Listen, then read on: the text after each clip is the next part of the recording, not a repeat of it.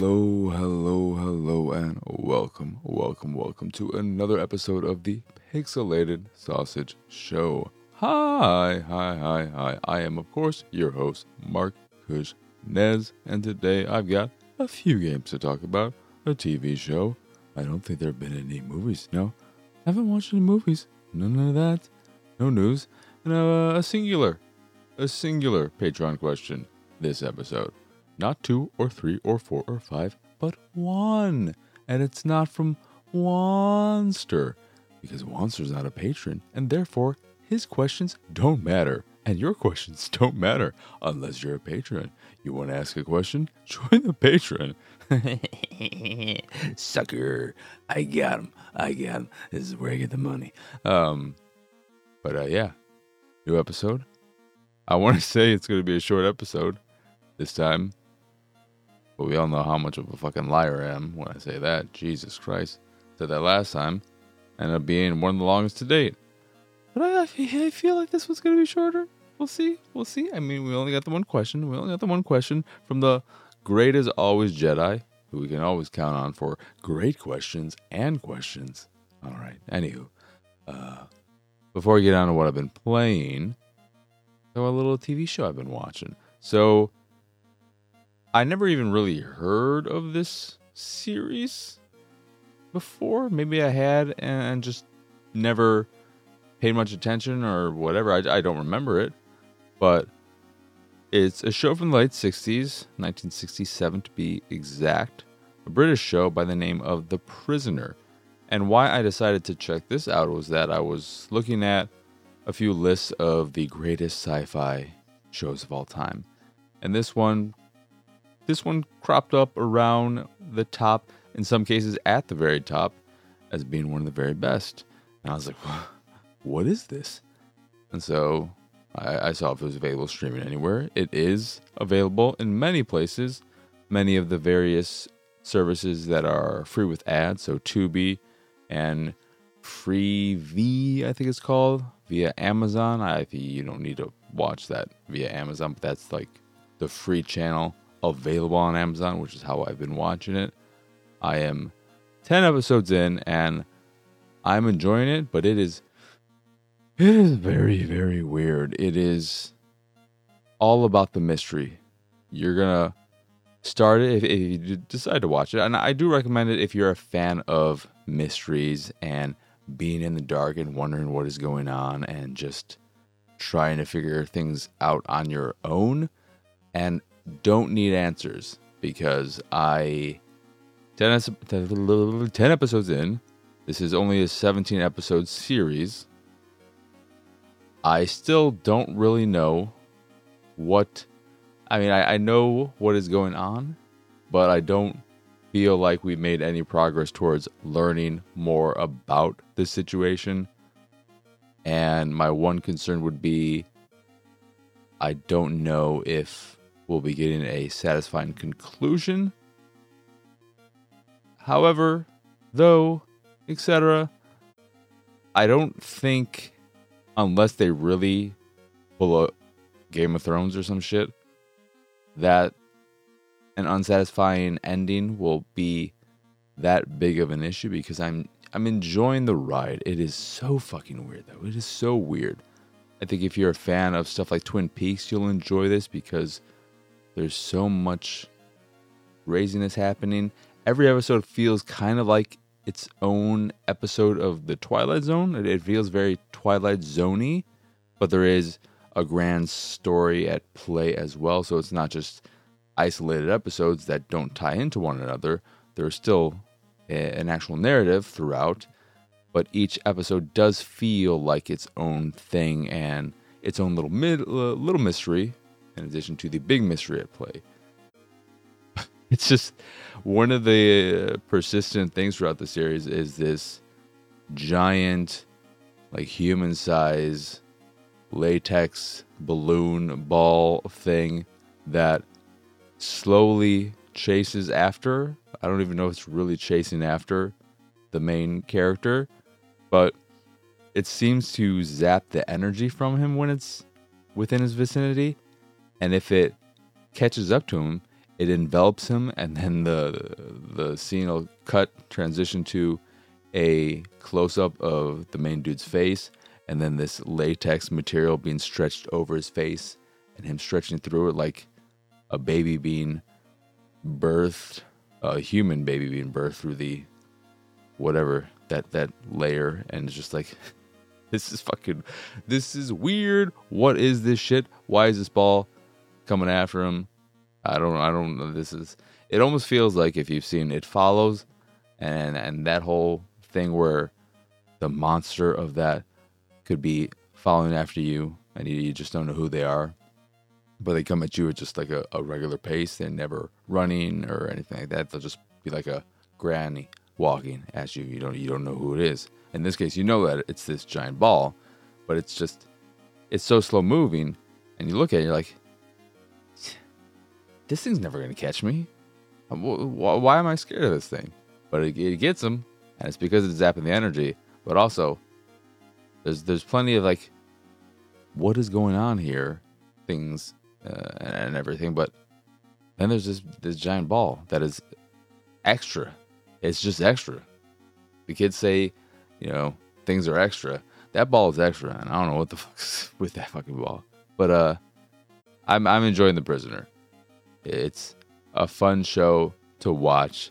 It's got some great art direction and great score, cinematography. Like it's very well put together. It looks pretty good too. There are cases where older shows, either on the free services or whatever, the remasters or the masters they use are of a low quality. These are not. So even on these free services, it looks pretty good. It did get a Blu-ray release, which is not cheap. I looked into, and man. But yeah, The Prisoner is very good. I'm enjoying it quite a bit. So yeah, check that out. And I did finish The Watchmen, which was fan-fucking-tastic. Watched it over 2 days. Absolutely loved it. The people who complain or are upset about it not getting a second season after ending on a supposed humongous cliffhanger that just demands a second season, I did not feel that at all. After seeing the whole series and seeing the end and how it ended, I'm like, I absolutely do not want any more of this. I love the ambiguous ending. I love the way it ended. It feels very much like a contained story, and I don't need any more. I don't want any more. I'm glad we're not getting any more. I enjoyed the hell out of what we got. Yeah, 100%. Doesn't mean I need more of it. Sometimes a little bit is just right. We don't need more. And that's what Watchmen was. It's so good. It's so good. And it gave me newfound faith in HBO again. But then I watched like the half or maybe a little more of the first episode of His Dark Materials on HBO, and I was like, this just is not working for me. And maybe I just don't give a shit about the whole Golden Compass story or something, but it was just like, ugh. This is so serious, and the writing is not good. But, yeah. That's it, TV-wise. I have been making my way through the original Ninja Turtle series, and it's an acquired taste. I don't think that show holds up all that well, which I may have talked about on the podcast before, but definitely a lot of nostalgia there at play for me and my enjoyment of it. It's weird, the episodes where one of the main voice actors isn't there doing the voice. So there are a few cases where Rob Paulsen isn't there to do the voice of Raph. And in almost every case where there's a replacement for an episode here and there, the replacement doesn't sound like another professional voice actor, but just like, hey, we got Bob from accounting to do the voice because Rob wasn't here. So we figured, Rob, it'd probably be as good. And it's fucking terrible. It is so bad. I hate it. I wish they would have just made him a mute in those cases or some shit. Or just recycled bits of dialogue from past episodes whenever that's the case. But it's a very rare thing, so it's not a big deal. But I'm almost through the third season, which I feel like is the season that has a lot of the most memorable episodes. Or at least I've seen quite a few from this one where I remember them from when I was a kid. Like when April O'Neil trades places with this princess and their dress and the necklace and all that. And I have these vivid memories of watching that when I was a kid. I think it's also because the show started in 87, I think. And the third season would be in the 90s, which is probably around the time when I would have started watching it and remembered my watching of it, because I would have been 4 years old then. So that could be the case too, why that one resonates with me so much, is because that would be the first season I remember watching. Yeah, that's it watching wise. After I finish The Prisoner, I might start TNG or watch a few movies, or maybe I'll find something else to watch, who knows. But I've got nothing in my queue. But speaking of queues, I played a few games. Okay. And the first one is Way of the Hunter. I don't know if I'd say I'm a big fan of hunting games, but I do enjoy them quite a bit as someone who doesn't hunt in real life. I don't like the act of hunting, if not in cases where you are going to be using all of the animal you kill, or in the other cases of population control. So there'll be moments where, say in Illinois where I live, there are just too many deer. There's so many fucking deer. They're all over the place. They're fucking running rampart, and they're just like, they're all over downtown. They're fucking hanging out by the fucking bean, and it's just like, oh my god, somebody kill some of these deer. There's just too many of them. That's never happened by the bean, just in case you were wondering. But those instances, fine. But just hunting for sport, and especially big game hunting endangered animals, fuck that shit. Elephants, big cats of any kind, but tigers especially, because tigers are my favorite animal in the whole wide world. But people who do that and enjoy that can go fuck themselves. You hunt a tiger, I think you should get the death penalty. No cap. I don't even like the death penalty for killing a human or anything. I'm not really into the death penalty at all. But you know what? You kill a cat, a big cat, a tiger, fuck you. Never mind. You go to fucking hell. Burn in a fucking fire. Execution via witch burning. But, not just witch burning, because, witch burning or warlock burning. Warlock's the term for a male witch, right? Where's the non-binary witch thing? Magic person? Is that what you just say? You're a magician? But, yeah, so Way of the Hunter is a brand new hunting game from, I believe, THQ Nordic. And this game I was pretty excited about, because I do like, what is it called? The Hunter Call of the Wild. I'm a fan of that, but it is very, very, very simmy. That game is super simmy. There are instances where I play that game for hours and I never ran into an animal. I keep chasing one, but then maybe they'd get my scent or some other crap, and I was just like, oh my god, I like being here, but please let me find an animal. I don't need to shoot it. I just want to see it. And I went into Way of the Hunter hoping that it would be at least a little bit more accessible, and that is the case. But it is still lacking in the truly fully accessible ways I was hoping for, and that it still is a bit simmy. There are no difficulty options. There aren't many accessibility options either, but it is easier to get in and find animals. There aren't as many systems that you have to worry about. I don't believe scent, for instance, comes into play, so I don't think you have to worry about the direction of the wind and your scent and making sure you mask it so that that animals don't smell you and then run off because of just that alone. So there are examples of that or stuff like that where the game is a little easier and more casual friendly.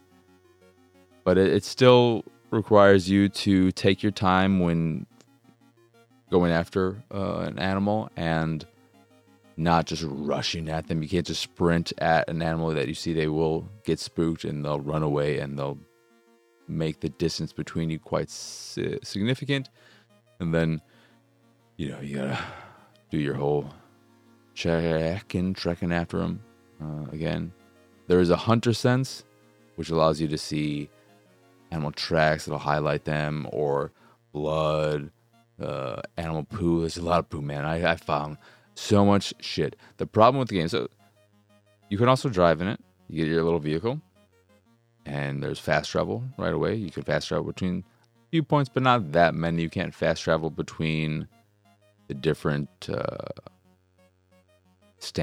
not standing, but the little like towers that you can just hang out and wait for animals to come by. If maybe you not set traps, but you create scents and stuff to try and lure animals.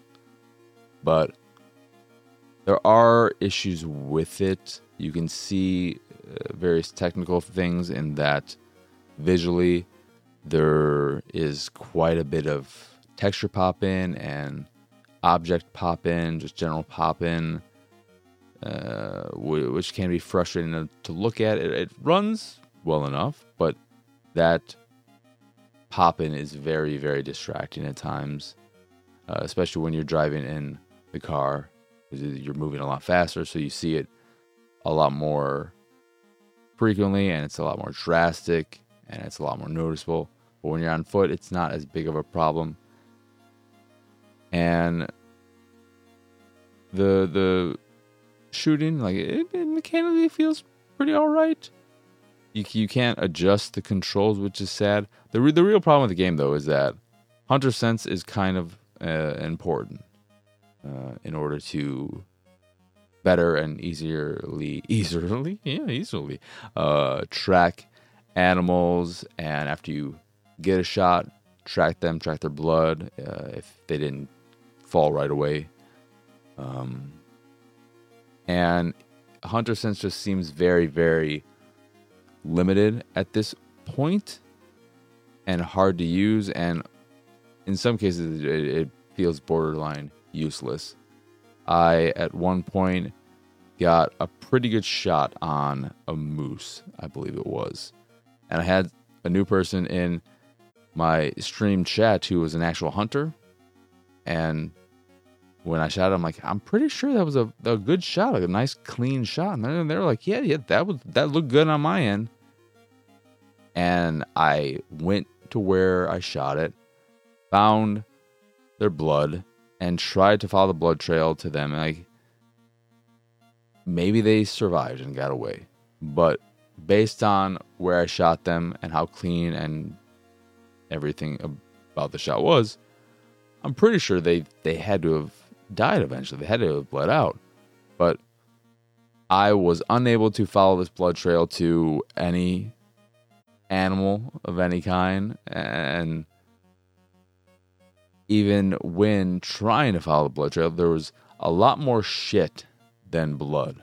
I found so much fucking shit. That was the one thing that hunter sense was always good. It should just be called poo-poo sense, because the one thing that you're guaranteed to find when using that ability is a lot of fucking poo-poo, just all over the place.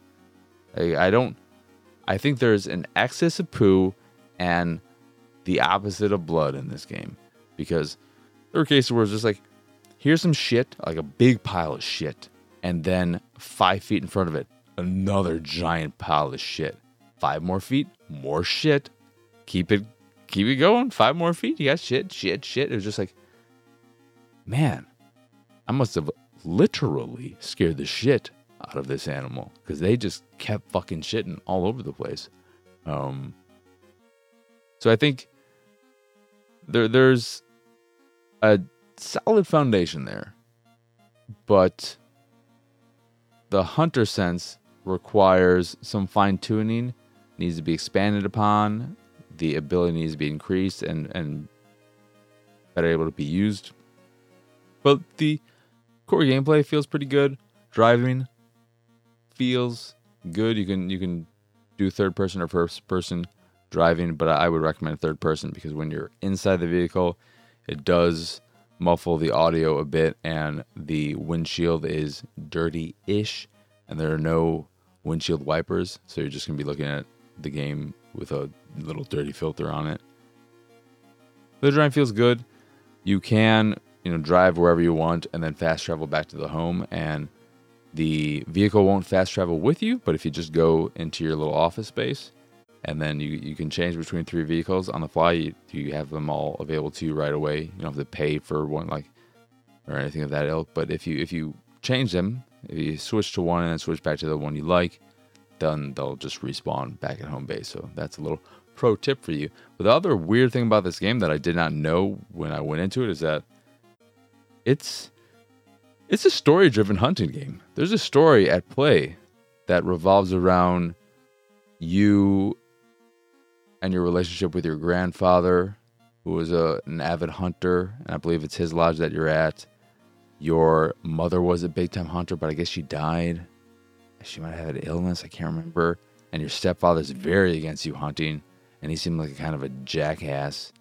And there's just some weird emails you read, like you read one of your grandfather's private emails, and your father, your stepfather, is scolding him and telling him not to let you hunt and keeping you away from hunt. Like there's plenty of voice acting sections, and there was this long motion comic cutscene bit that was like over 5 minutes. I was like, what is this game? I was not expecting any kind of narrative, any kind of story in my hunting game, but there was. So, it's all right. It's all right. It's more accessible. There's co-op as well. I didn't get to try that. I'm curious if there's friendly fire, because it could be fun in creating your own little hunting game of hunting each other, hard target like, where you don't have a knife in the game or anything, but the one person has to try and sneak up on you without you knowing, while you try and hunt them as the hunter with a gun. That could be fun. There doesn't need to be friendly fire for that to happen, but I like hunting games because I find them to be a relatively tranquil, peaceful, calming experience. I like just being in these relatively beautiful open world forests and occasionally seeing an animal and maybe trying to hunt them, trying to, track them and all that. It's just, I find them, if I'm looking for a nice peaceful experience, that they are good for that. And the game has the typical things of being more of an open world type of hunting thing, where in the same way as like Call of the Wild, where you have a store where you can purchase new weapons and ammunition, scopes, a few tools, and all that. But it's more limited than Call of the Wild. But then Call of the Wild has been out for a very long time, so there have been plenty of DLC packs that have come out. So base Call of the Wild, I don't even remember what that was like. So it's hard to compare the two. But I think there's a solid foundation in Way the Hunter. And if you want some story in your hunting game, and you want something that's a little bit more casual friendly, a game where you'll run in animals more frequently, give it a go. Give it a look see. But then the pizza delivery boy who saved the world is a visual novel that's semi-autobiographical about a pizza delivery boy who saved the world. When time travel comes into play, that's when I was like, oh, this is why it's semi. I'm like, why is this semi-autobiographical again? Oh, yeah, because there's time travel. Because there's a point where a dude who looks just like my dude arrives, but he has hair, and my guy had a buzz cut. And I was like, they had such a limited budget, like so few people to get to work with them, that the dude who's playing the main dude had to play a customer too. I was like, huh, okay, I guess that's what's happening. But I don't need to speak too much on this game. It's fucking horrible.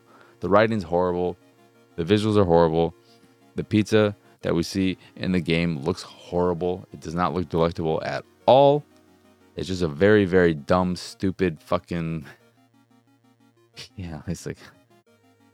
No one needs to waste their time with this thing. I did not have... we all know I'm not a huge visual novel fan. This made me, or gave me, a newfound respect for every other visual novel I've ever played, because this was just so bad. This is so bad. This is just like, this to me, what this is, what the Pizza Delivery Boy Who Saved the World is, it is the shining example of everything wrong with the visual novel genre, and that it is just this fucking thing that, you know, anyone can make a game because visual novels exist. And is that a good thing? Is that a good thing? And you know what I'd say? No, it's not a good thing. Nobody needs this fucking thing. Fine, it's okay. Make your game, but I mean, like, it's just, there's nothing to get out of this. There's nothing outside of just being like, this is potentially so bad it's good for some people. To me, it was just so bad. I didn't want to keep reading this. If it had some really bad voice acting to go with it, and I didn't have to read it, I could just listen, I'd be way more inclined to recommend it as here's a thing you can fucking play. And then last, though, is Curse to Golf, which I was very excited about because I am a big fan of golf, and I like golf mechanics, and a game that takes golf mechanics, more arcadey, side-scrolly miniature golf type of things that you see in a lot of mobile games or smaller games, where you build the meter, the power meter, and then the angle of the shot, and then you hit it, and you're trying to get to the hole. I like all that. Throwing that into other genres, mixing and mashing it with other genres, etc., is something I'm here for. And I've heard nothing but great things about this going in. And that might have been part of the problem. I heard some very, very high praise for this. And when I played it, I initially was drawn in because it's got a great look. The art is fantastic. More so than that, the music. This may be the best soundtrack I've heard all year in terms of new games. It's very, very, very good. One track in particular was very, very, very, very good, and had a little bit of it, a little section that was Castlevania-ish. It's all very, very well put together. And the story is you're a great golfer who gets struck by lightning on the 18th hole of something, and you get sent down to golf purgatory. You see your guy crash through various layers of the earth and end up at the bottom floor of golf purgatory. And what you need to do is complete all 18 holes under par or at par in order to get back to the surface and reclaim your life. That is the story of it. You got your Scottish, wise old golfer ghost who is guiding you and tells you how everything works. And then you start playing the game. And I think the problem with the game ultimately is that it's a roguelike. And I did not realize that going in. That whole aspect of it, I think, like, I love rogue games in general, but it can so easily take away from a game and hinder it because of the way it's set up, or depending on how it's set up, because so many of the cases where it's random, and I feel like this is all conjecture. This is just me putting out what I think is the case, but in many cases, I think rogue is a crux that indie developers fall back on because they're looking at it as, one, a popular genre, but also a means of elongating a game's life and giving it this replayable aspect and making it so that people feel comfortable shelling out $20, $15, $25, whatever it is, for a game from a smaller studio, and feel like they're getting their money's worth, instead of just being able to provide a really strong 2 to 4 hour experience that I think is more than worth that same price tag. So with that, I think a lot of indie games end up losing a lot of their charm, their ability to have charm and personality, because when the levels, etc., and a lot of the game is based around is randomly generated. It feels very hollow in many senses, and that's kind of the case with Curse of Golf. I think I'm not sure if the levels are randomly generated or if there are a lot of pre-built ones and they're just the way they're doled out. So you might get this level as the first hole in your run or the 13th hole in this other run, etc. I don't know if that's how it works, but the levels don't feel that interesting. I don't like it. When playing through the levels during my time of the game, it felt very much like, okay, I see the pieces, the various pieces you use to put these levels together, and I see how they've been used to put these levels together, but it's not super exciting. It's not super interesting. It doesn't feel handcrafted. It doesn't feel particularly well crafted. It just feels very generic, standard. Okay, this is fine. And I think that's because of the rogue aspect of it. And it's very Slay the Spire, where when you're starting to run, you'll start at a hole, and then there'll be a branching path, and you can go to either like the left or the right path. One will take you to the shop, and then another hole. One will take you to like a treasure, and then some other kind of thing, and then maybe a boss hole. And then you get back to a meeting point, and then you'll have some more branching paths, etc., until you reach the boss. I just did not click with the gameplay. Feels fine. There are things I don't like about it. You can't zoom that far out, so there are plenty of instances where you can't see exactly where your ball is going to go because you can only see the arc of it, and you can, before a shot, go into this like an eagle eye thing. I forget the term in the game, but you can, before starting your shot, see the entire hole, and so you can look all around it and see what you want to do next, how you want to play the hole in its entirety, but also just how you want to play your next shot. You can nudge the camera in all directions to get somewhat of a better idea of where you're going to be shooting. But there are plenty of instances where I know where I want to shoot the ball, or where I want to at least land the ball, but I am unable to see it because I can't zoom far out enough, and when I'm starting my shot, I can't go into that eagle eye mode. That was very, very frustrating, and that might be there to increase the challenge, to add to the challenge. Whatever the reasoning, I don't like it.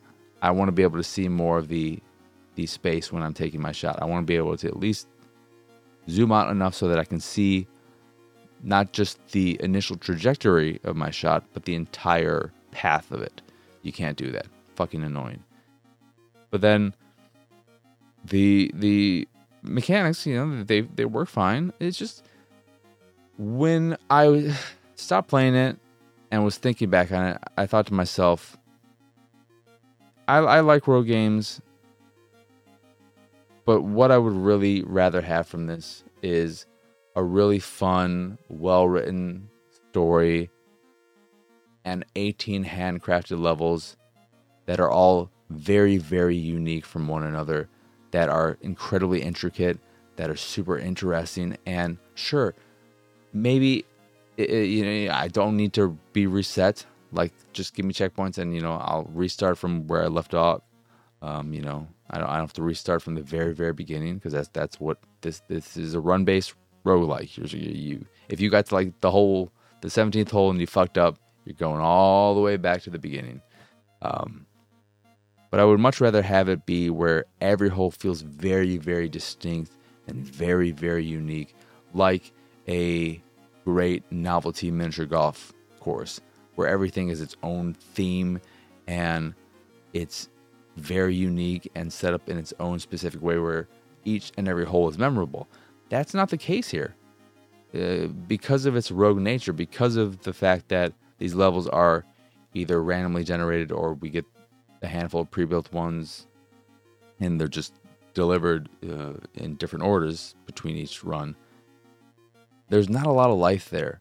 It just feels very stale. It feels very, oh, okay, you know, it just it loses a lot because of the rogue aspect, and I think that is the case with many rogue likes out there, where in exchange for adding replayability, they lose a lot in the personality department, and there aren't many games that are able to have that run-based side, that randomization, and succeed. Slay the Spire is not just one of many great rogue likes. It's more so the exception. It's and I think part of it is too that people look at those games, how popular they are, how good they are, and they want to get a piece of that pie, and it's not as easy. It's clear at this point that games like Slay the Spire are truly special, and all these various games that try and get a piece of that pie are like, close but no cigar. Close but no cigar.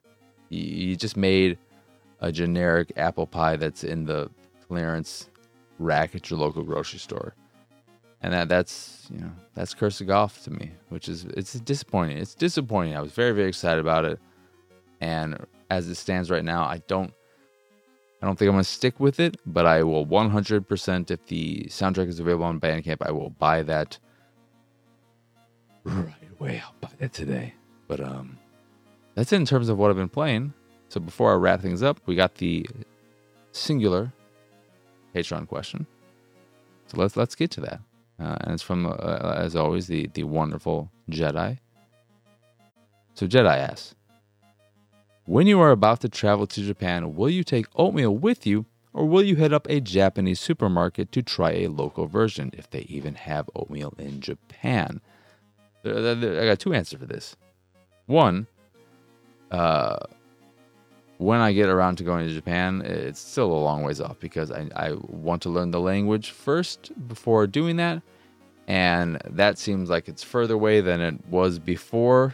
So in actuality, I don't think I'm ever going to end up going to Japan, sadly. I'm not like ruling it out or anything, or giving up entirely, but it just feels like it's so much further away than it was pre-pandemic and was it last year? We're like, I'm gonna finally do this. I bought that textbook thing. I got an app. I've got the pieces. I've got stuff here. It's just the act of actually doing it all. But the second part of the question is that whenever I travel, I always take oatmeal with me. No joke. I can buy it in stores elsewhere, but I'd rather just be like, okay, I have my oatmeal here. I know how many packets I need for the entire trip, so I'm able to make sure that I have enough for the whole thing. I bring my bowl with me as well. I'm not gonna need some other bowl, so I bring my bowl, I bring my oatmeal, I bring everything I need to have my oatmeal wherever I go, because it is very, very important to me that I have my oatmeal. I have to make sure. I think these days pretty much every hotel room is gonna have a microwave in it, but if it doesn't, that is the one necessity I need in my hotel room when traveling. I don't really travel much, but when I do, you better believe that fucking room's gonna have a microwave. But yeah, there you go. When going to Japan, whenever that is, I will 100% be bringing oatmeal with me, because I believe they have it there. I don't know if you can get it in an actual store. They probably have stores where you can get just the regular Quaker oatmeal packets and whatnot. But I feel like it might be more of you order via Amazon Japan and get it that way. I don't think it's cheap, but then again, pretty much everything in Japan isn't cheap. That's the one thing about Japan that makes it less desirable of a place to visit, is just how expensive it is. So that also adds to me being like, it's going to be a while until that happens. But yeah. I will 100%, whenever that day comes, if that day comes, the oatmeal will be coming with me. No cap. For sure, baby. But, yeah, that is going to do it for this episode of the Pixelated Sausage Show. I am again, of course, Mark Krishnez. Y'all can find me on Twitter and pretty much everywhere at PX Sausage. If you are watching the video version of this on the YouTubes, of course, don't forget to like, subscribe, hit the bell and all that jazz. If you haven't already, it is greatly appreciated. It does help, and it means a whole hell of a lot. But only do it if you do, in fact, like the show, and you want more of this stuff, and you want all this stuff. I am streaming on the YouTubes. That is the home of my streaming, so that is also where you can find that. All the videos are public too now, so that it's easily findable in search and all that jazz. And you can also just check them out in the stream archive playlist if you'd like to. If you're not able to ever make it live, I don't have a specific schedule, so I just kind of randomly stream here and there. So there's no idea. If you don't hit the bell and make sure notifications are something you get notified about, you'll never know when I'm live. There's also the Discord and all that, and just in general, all the links of import can be found over at pixelatedsausage.com/pxs. This podcast is also available in audio form, of course, which is how most people consume it. But you can do that as well on all the platforms. But yeah, the weird tongue action right there. But yeah, if you enjoy this here show and any of the other things I do and what have you, you can go over to patreon.com/pxs and support me and my nonsense that away. You'll also be able to ask me questions that I'll answer here on the show. You get one each episode. People fucking wasted their questions this time. So many unanswered questions because nobody asked them. But if you'd like to ask a question, you can do that. Or if you just want to support me, you can do that. So you don't have to, but it is very, very appreciated to all who are willing to do that at any amount. $1 a month means a whole hell of a lot more than you might expect. And it only requires $1 a month to ask me 2 questions each week of any kind of stupid. Like, I will answer whatever the hell you say. Just fucking join the Patreon and you fucking make me answer whatever dumb crap you want. Want to ask me stupid things about anime and crap? Whatever, man. But yeah, that is it. That is all. So as always, I hope you enjoyed this here episode. What? I still like. I for whatever reason, I completely forgot how to end this thing. But as always, thank you for watching or listening. I hope you enjoyed this here episode, and I hope you have a wonderful, wonderful rest of your day. Bye. I think that was generally right. Bye.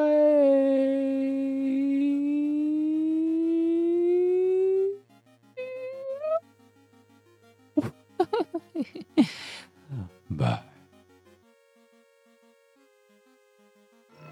It's go time.